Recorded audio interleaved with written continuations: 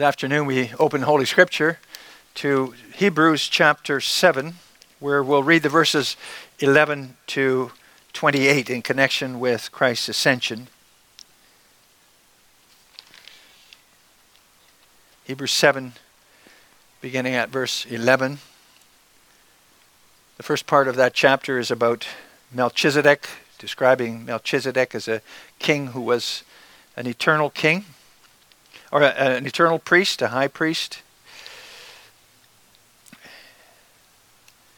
We begin at verse 11. Therefore, if perfection were through the Levitical priesthood, for under it the people received the law, what further need was there that another priest should rise according to the order of Melchizedek, and not to be called according to the order of Aaron? For the priesthood being changed, of necessity there is also a change of the law. For he of whom these things are spoken belongs to another tribe, from which no man has officiated at the altar. For it is evident that our Lord arose from Judah, of which tribe Moses spoke nothing concerning priesthood. And it is yet far more evident if, in the likeness of Melchizedek, there arises another priest, who is come, not according to the law of a fleshly commandment, but according to the power of an endless life. For he testifies, you are a priest forever, according to the order of Melchizedek.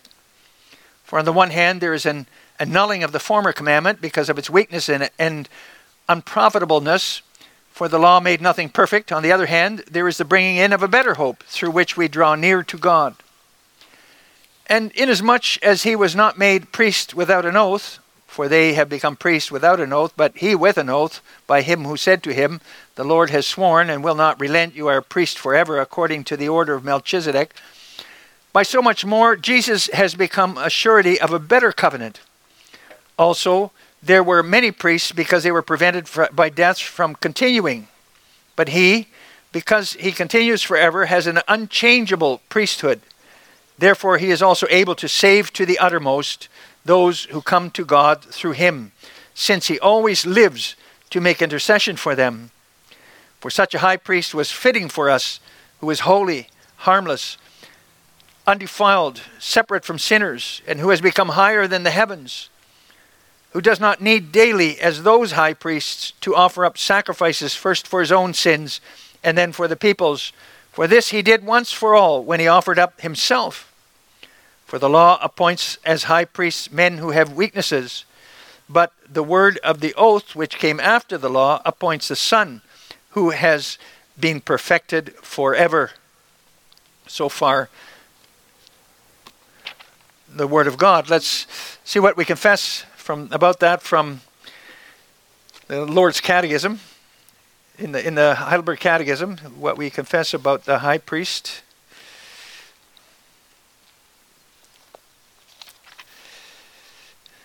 Lord's Day 18. And we'll focus mainly on the benefits and question and answer 49. But we begin with question and answer 46 of Lord's Day 18. What do you confess when you say he ascended into heaven? That Christ, before the eyes of his disciples, was taken up from the earth into heaven, and that he is there for our benefit until he comes again to judge the living and the dead. Is Christ then not with us until the end of the world, as he has promised us? Christ is true man and true God. With respect to his human nature, he is no longer on earth, but with respect to his divinity, majesty, grace, and spirit, he is never absent from us. But are the two natures in Christ not separated from each other if his human nature is not present wherever his divinity is? Not at all. For his divinity has no limits and is present everywhere. So it must follow that his divinity is indeed beyond the human nature which he has taken on, and nevertheless is within this human nature and remains personally united with it. How does Christ's ascension into heaven benefit us? First, he is our advocate in heaven before his Father. Second, we have our flesh in heaven as a sure pledge that he, our head, will also take us, his members, up to himself. And third, he sends us his Spirit as a counter pledge by whose power we seek the things that are above, where Christ is, seated at the right hand of God, and not the things that are on earth. So far, our confession.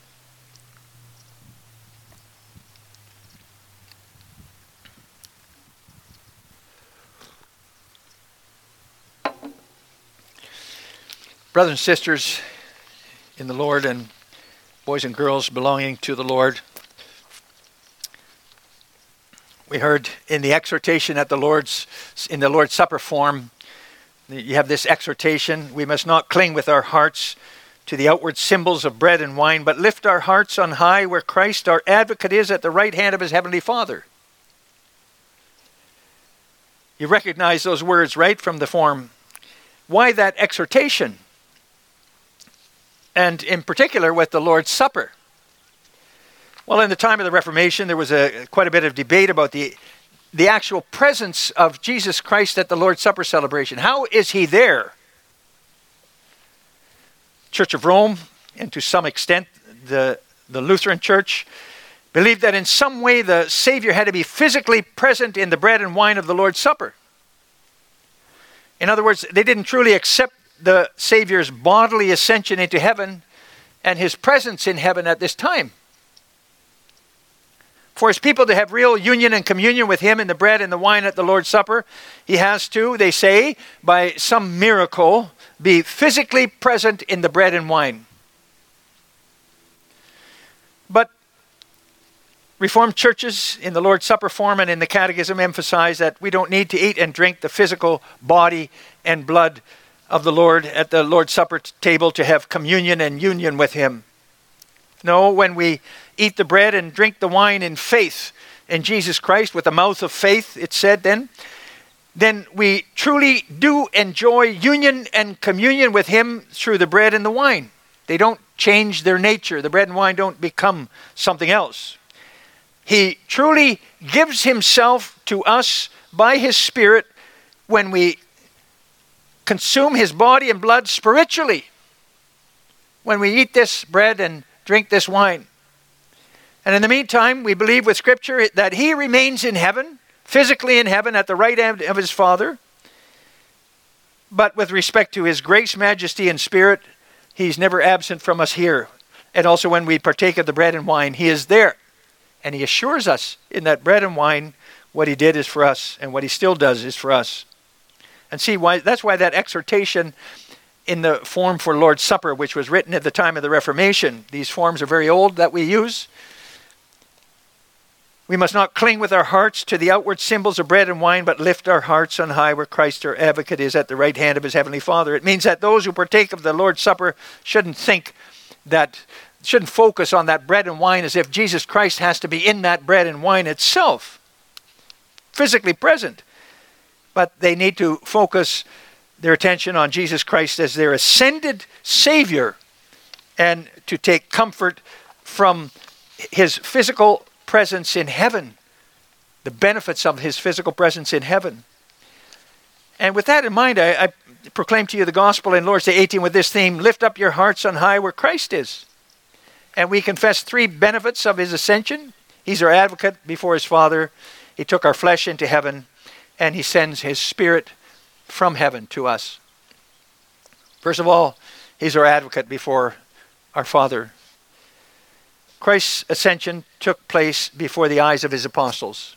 So we can say it was truly a physical ascension. They saw his physical feet lifting off the ground, and then a cloud took him out of their sight eventually. They were witnesses to his ascension.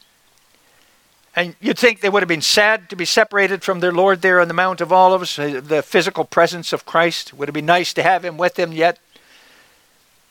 But no, it says in the end of the Gospel of Luke that after the disciples saw him ascend into heaven, they returned to Jerusalem with great joy. As he had told them before, it was for their benefit that he was ascending into heaven, physically into heaven. How was his ascension, his physical ascension into heaven, for their benefit and for the benefit of the church built on their testimony, also our benefit? And that's question and answer 49 of Lord's Day 18. Well, the first benefit we confess there is that Christ is our advocate in heaven before his Father. In other words, he advocates for us before God's throne. An advocate is somebody who speaks up for you. He speaks up for us before God the Father. And that's a truth clearly based on the Bible. We read from Hebrews 7, where the permanence of Christ's priesthood is emphasized. a Melchizedek priesthood, not an Aaronic one. And then it says in verse 25, therefore Christ is able to save to the uttermost those who come to God through him, since he always lives to make intercession for them. Priests from the lineage of Aaron had to pass on their high priestly office to their sons when they died. Their work of sacrificing and interceding and advocating for the people would come to an end. And it had to be carried on by another then. But Jesus Christ is an eternal high priest. He was put in his office by oath forever, as Melchizedek was. He's a high priest forever. And whereas the Old Testament high priests were only allowed to enter the Holy of Holies in the tabernacle and temple once a year, Jesus Christ is the high priest, supreme high priest, who has entered the true Holy of Holies in heaven with his atoning blood. And he remains there, physically working for us. And because of that, he is able to save completely and forever those who come to God through him, as it says in Hebrews 7, verse 25. He always lives in heaven now and makes continuous intercession for all who show themselves to be believers by praying to the Father in his name. So you may imagine that it's something like this. You kind of visualize it something like this. Jesus Christ is seated or stands at the right hand of his Father in heaven, a place of authority, power. And he says a good word for us there as our personal representative who speaks up for us before God the Father himself and before his throne, his judgment seat. It's like in a courtroom. You have a lawyer, an advocate who knows you and who knows the laws and the language of the court, and he represents you there in court. He speaks up for you. So the Lord Jesus speaks up for you and me personally before the God of the universe in heaven. He takes our case up there with God. He prays for us, intercedes for us, and he has our cause at heart because he gave himself for us. And that's a wonderful thing to contemplate, to visualize. You and I are never alone before the throne of the Lord God Almighty. Our prayers always fall short, don't they? You and I are never alone before God because, yes, our prayers fall short, and we always ask for things. We do often ask for things that aren't good for us. We don't pray for the right things necessarily, the things that really matter either. We don't know how to pray as we ought. The apostle writes, Romans 8. But then the Son of God, he stands there and he pleads, or he sits there and he pleads for us before God's throne. He leaves out what's wrong in what we pray. And he includes what we leave out in what we pray. And he refines when we stumble over our prayers. He even prays for us when we can't pray anymore. Maybe we've lost our memory because of Alzheimer's. We can't pray. He's still there for us, seeking God's face in prayer. And that's a wonderful comfort to know. But it's only a comfort for people who also do pray here and now, who show themselves to be true believers in daily life, who constantly seek God's face in prayer, who know themselves fully dependent on God and his grace. They can know he's taking their prayers, refining them, and bringing them to God on the basis of his sacrifice for those people. We come to the second benefit of Christ's ascension. Christ took our flesh into heaven. We confess it this way in answer 49. Second, we have our flesh in heaven as a sure pledge that he, our head, will also take us as members up to himself. Now, you might think, but my flesh, my body is here, right? How can he take that into heaven? And yet, we can say that we have our flesh in heaven too. It's there, our flesh is there in the risen and ascended Lord Jesus Christ. You see, the Lord Jesus went back into heaven differently than when he left there before. When he left heaven, he was God of God, very God of God, light of light. When he returned, he arrived there as God of God, but also as man of men. So he took our human flesh into heaven when he ascended there, our DNA, a physical human body, like your body, my body. Think about it. When the Lord Jesus looks at himself in heaven, he sees something of ours, a human body. And think what that means too. If he looks at himself, he sees a human body, so he cannot forget us. Every time he looks at himself, he's reminded of you and me, his people. He will never ever forget us. Oh, sometimes you might have the feeling that he has forgotten you. You experience hard things, or you feel alone, forsaken maybe. You pray, doesn't seem that anybody's listening, or that anybody's interested in what's happening to you here. God seems so far away, the Lord Jesus. But then you need to lift up your heart on high where Christ your advocate is, at the right hand of his heavenly Father. And think of him in heaven with a body like yours, with flesh like yours, a human body. And then you realize too, he can't forget me. And he knows what my life is about. My life in the body here. He can't forget you, otherwise he'd also have to forget himself.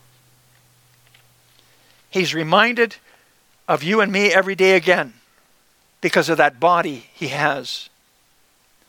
And he knows what it is to be a human being like you and me here. Of course, it's actually a strange situation. Jesus is also called the bridegroom and the church his bride. And the bridegroom is far from his bride, his church. Those two belong together, right? That the bridegroom is in the new homeland while the bride is here yet on earth isn't an ideal situation. Of course, there is connection, there is contact. That's the beauty of a two today. Like a husband and wife separated by distance. They can phone, they can text, they can email, they can Skype or Zoom each other. But that's not ideal. They long to be together. So with Jesus Christ, the bridegroom in heaven, and his church, the bride here on earth. Yes, there is connection and communication, real connection and communication. In the Word, in the proclamation of the Word, in prayer that we speak to him, and in the Lord's Supper celebration. And that's wonderful. Bridegroom and bride can certainly rejoice in those connections as it takes place here today too. And yet that's not fully being together. There's still separation. One thing is clear with those connections though, the bridegroom longs to have the bride with him again. The Lord Jesus longs to take his church to himself. He is its head.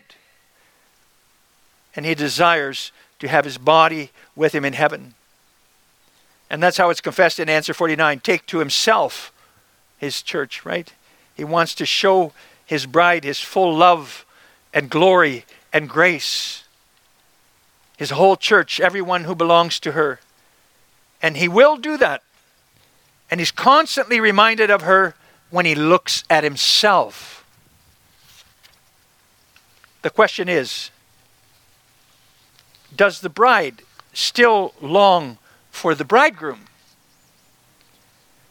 Does the church still long to be taken up to him to see Christ, to experience his full and perfect love and glory. Our longing is still all too often very faint and subdued, isn't it? So many things to enjoy in this life that can distract us from that, from looking up to our advocate in heaven. But that's why we have the Word every Sunday and the sacrament too today, so that via those audible and visible means we can be strengthened and encouraged in our longing to see our Lord and the bridegroom in his full glory and perfect love. In fact, via those means, Christ also sends us his Spirit. And that brings us to the third benefit of Christ's ascension, as we confess in answer 49. Christ sends us his Spirit from heaven. Congregation, when the bridegroom Jesus Christ ascended far away into heaven, he took something of his bride with him, our flesh. But he then also sent something from there to his bride, his Spirit. At Pentecost, he has our flesh as pledge, so that he keeps longing for us to be with him there. He sees us in himself, in his physical presence there. And then he gives us his Spirit as counterpledge, so that we keep longing to be with him. The Spirit works in us the desire to be with him through word and sacrament. Answer 49 talks about pledge and counterpledge. You can think of a bride and bridegroom giving each other a ring at the wedding. Minister usually asks the bridegroom, do you give this ring as a token of your abiding love and faithfulness to your wife? A token or a pledge, you could say. And then the groom puts the ring on the bride's finger. And then the minister turns to the bride. Do you now give this ring to your husband as a token or pledge of your abiding love and faithfulness? And then, yes, then the bride pushes the ring on her new husband's finger. Those rings are actually a pledge and counterpledge idea. Let's say that they're about to emigrate to another country, a new homeland. Husband goes away to prepare things so that they can live together in their new homeland. He's going to make things ready. And he's gone a long time, but he wears that ring as a token of his love, his wife's love for him. It makes him think of her, to long for her. And that's our flesh. He is our flesh. And the wife may have to miss her husband for a time, but she wears the ring on her finger as token of his love and faithfulness. And when she sees that ring again, that token, that pledge, then she knows he's coming again and going to take me to our new homeland, to live there together, forever even. And it's something like that, with our ascended Savior Jesus Christ in heaven and us here on earth. We, as it were, gave our flesh to him, and he took it to heaven with him, but he also gave us something, the token of his love, and still gives us his Spirit as a counterpledge.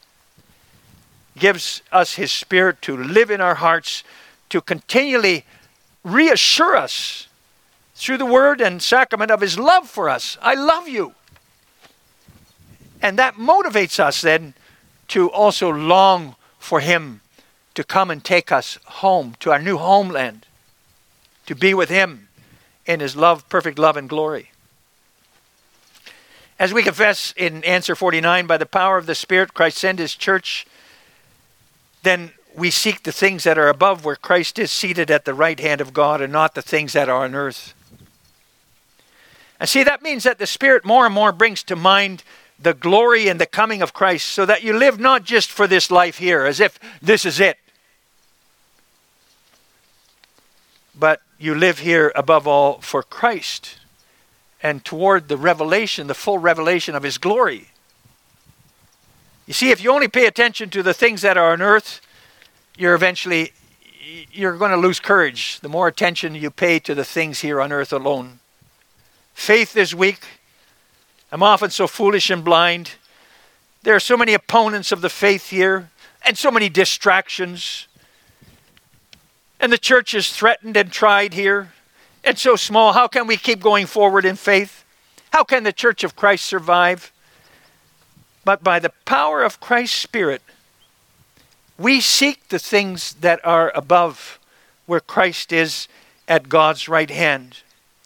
And then we live this life not just as people of this earth anymore, trapped here in this atmosphere.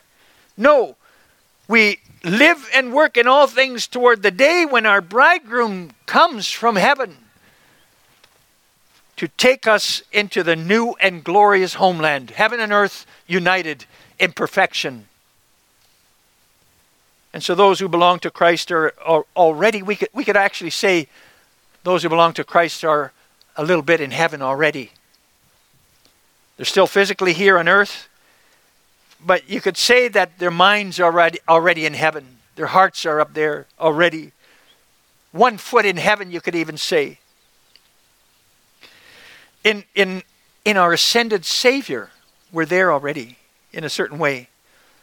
It's biblical to think along those lines. Listen to what the apostle writes, Ephesians 2 verse 6. God raised us up together with Christ and made us sit together in the heavenly places in Christ Jesus. We're in a certain way, we're already there with Him. Something of us in heaven. Wonderful thing to contemplate, right? And think also then of what the Lord Jesus prayed in His high priestly prayer, John 14:24. On the night when He was betrayed, Father, I desire that they also whom you gave me may be with me where I am, that they may behold my glory which you have given me. You see, this life here is not our final destination. No, we're destined for greater things, much greater, to join the Lord Jesus in His full glory. That's what He wants. That's what He continues to pray for to the Father, that we may be with Him in His glory. And He went before believers into heaven and sent His Spirit so that we might know for certain that we can and we will go there too. The Spirit, congregation, is in the Bible called the first fruit, in fact. The bridegroom sends the Spirit to his bride as the first fruit from the promised homeland, like those spies brought those fruits from the promised land. It's like if He sends us a pure gold nugget, for instance, to show us how rich and glorious it is where that nugget came from, in that land. And the Spirit is that nugget, and He gives love, joy, holiness, hope. That's what the Spirit Christ sends once to work in your heart by a word and sacrament. Love for the Father and for Him. Joy in God and His salvation. Desire to serve Him in holiness and to hate all sin. Christ sends His Spirit to work some of those heavenly things in your heart now already. And so some of heaven is here on earth in His people, in their hearts. If you experience that, you know that where Christ is, there's a lot more of that. Perfect love, overflowing joy, wonderful holiness. And see, brothers and sisters, with the Spirit of Christ in you, you're not going to let earthly things such as threats and persecution scare you, are you? And you're not going to let yourself be hypnotized by earthly possessions as if that's what life is all about. I'm going to inherit glory and life with Christ in the promised land. So why would I get all worked up about what I don't have here? In fact, won't that cause me to be willing to give up things? To make me willing and ready to share with others? To let go of things? Won't the certainty of my inheritance in Christ make me willing to patiently bear whatever cross He puts on me here? And then you seek the things that are above. The things on earth then lose a lot of their shine when you seek the things that are above, right?